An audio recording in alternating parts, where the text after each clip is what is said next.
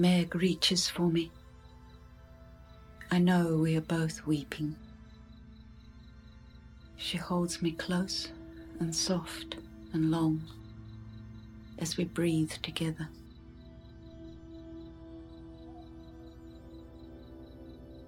I wish I could have been with you, as she strokes my hair.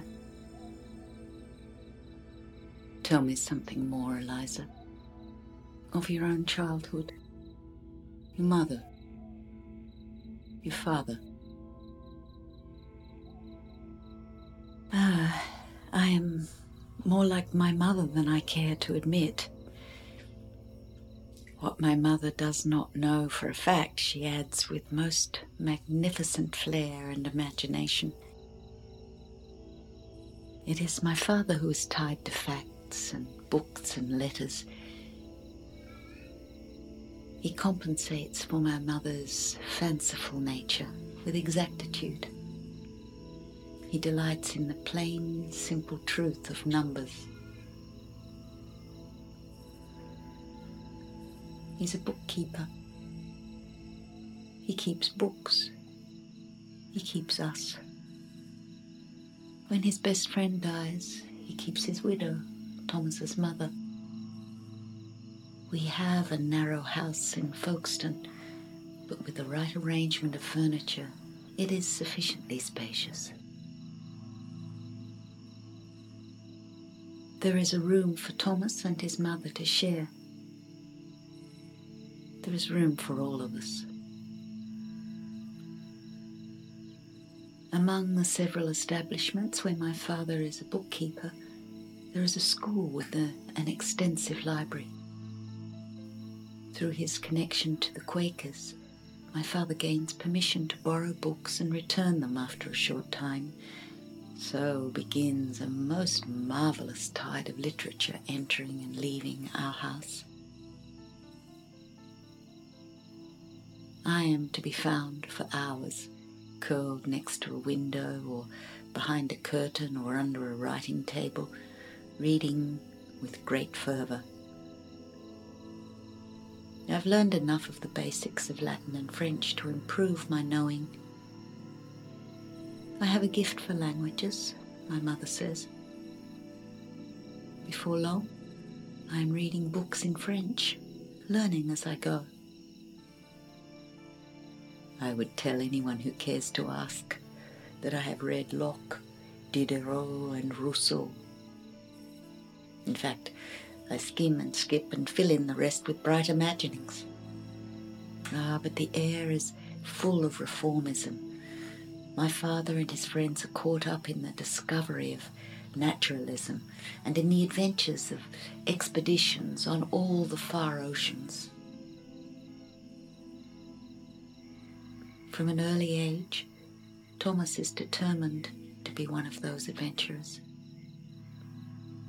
His several role models are spoken of around the table. We read of meetings where their discoveries are celebrated. Our father attends many of these gatherings. Thomas and I devour these pamphlets and form a vision of our own. So, we first hear of new land in the southern seas. This is Thomas's dream before he turns 12 years old. It is my dream as well. Yet, for me, there are no women on whom to model my ambition to travel to new lands and become part of a reimagined society upholding principles of freedom and justice and equality. Yet as long as I am with Thomas, we will fill in all the gaps. That is what I give to him. Thomas is going to do everything necessary to join the Marines.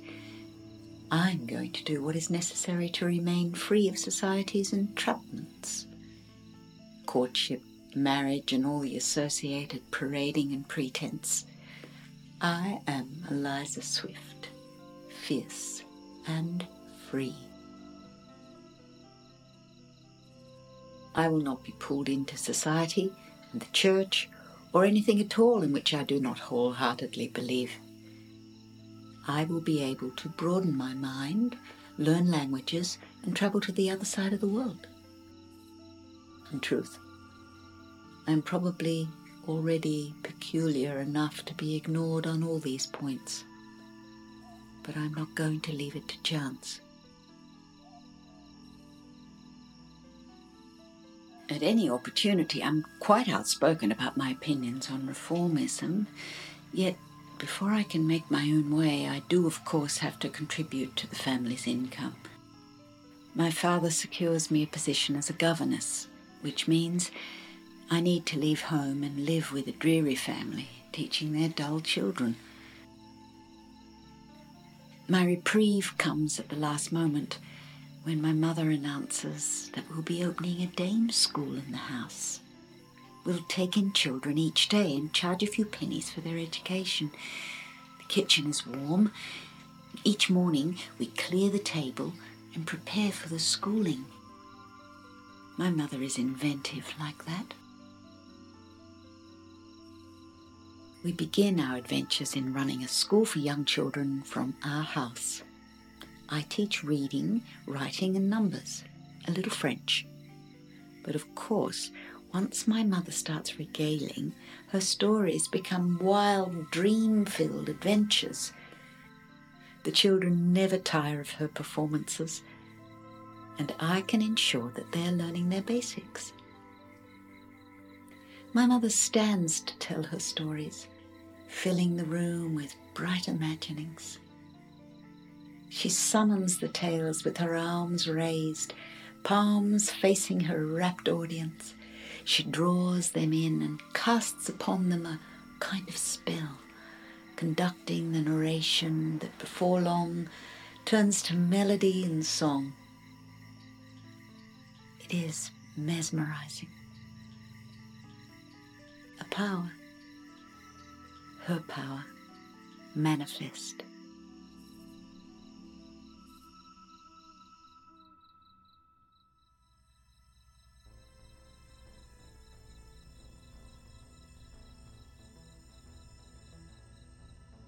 You remember the ferocious black storms of the last leg of the journey, Meg? Of course. It is after the detour to Van Diemen's Land that Charles, my husband, dies. He has not been well, even before the journey. He is 10 years older. We know the risks. You and Thomas are not alone in wanting to build a new future.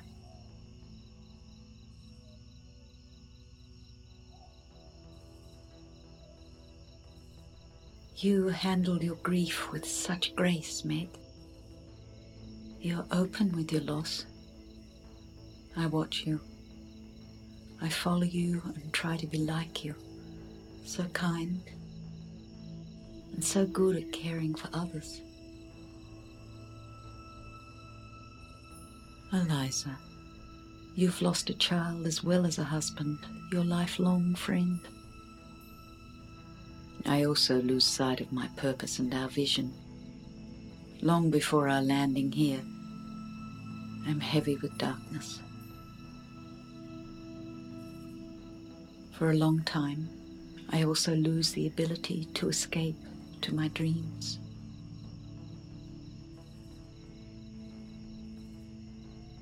Please, read the last entries to me.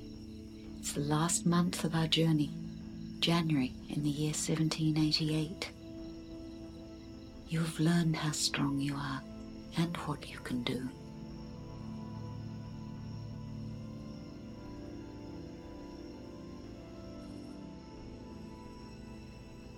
I am ripped in half. I am rent in two. I am lost on a ship on the ocean. Thomas in the ground. My baby in the sea. Yet this ship keeps on sailing, sailing through these ragged storms. If I just stop, if I can sleep, she will take me where I need to be. All I need to do is sleep and rise and eat and drink. I can pace along the deck. I will wait for these heavy breasts to dry. I have no more strength to fight my rage. I can but let it go. Let everything go. Then maybe one night I will fly again in dreams.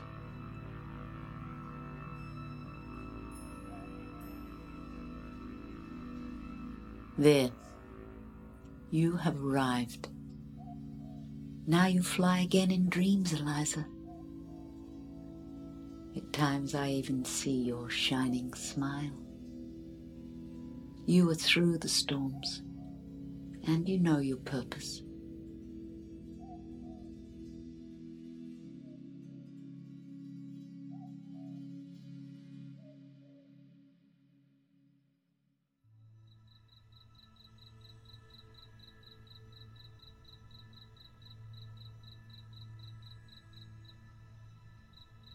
Feather soft kisses starting at my toes. Wings brush me, delicately soften me. Flesh and bone ascend my lower legs, finding every river of release. You lift me and deliciously stretch me, bone and muscle sliding into place, finding their length and their power. I am grounded by your touch.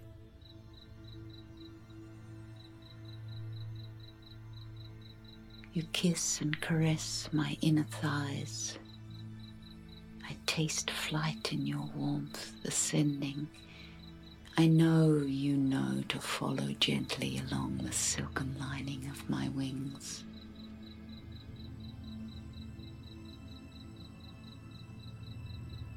Thomas, is this you, my one? So softly you find your way, your lips find mine, plump and pulsing for your touch. You follow slowly upwards, so gently that I yearn for you to find my shadowed secrets. Find me liquid for your lips. Move tenderly inside, my love, circling exploration, and I rise, arching to the sky, your wings stroking my breasts. Together we soar, Thomas, my one. You never learned this journey, never brought these pleasures.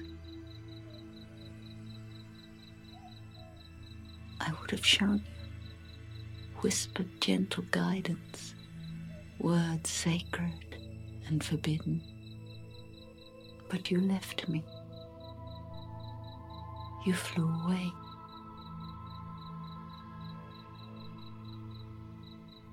Then who is this gentle bird of such knowing, such power? In the night I hear your call.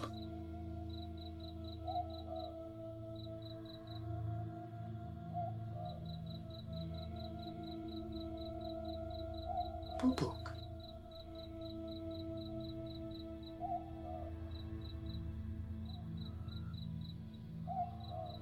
I wake. I'm in bed. I am naked, but for a mantle of feathers bestowed upon my shoulders, I feel its warmth, soft, strong. Thomas has visited me. Thomas has left me again. I am calm. I am hollow. I ache for him. I do not weep.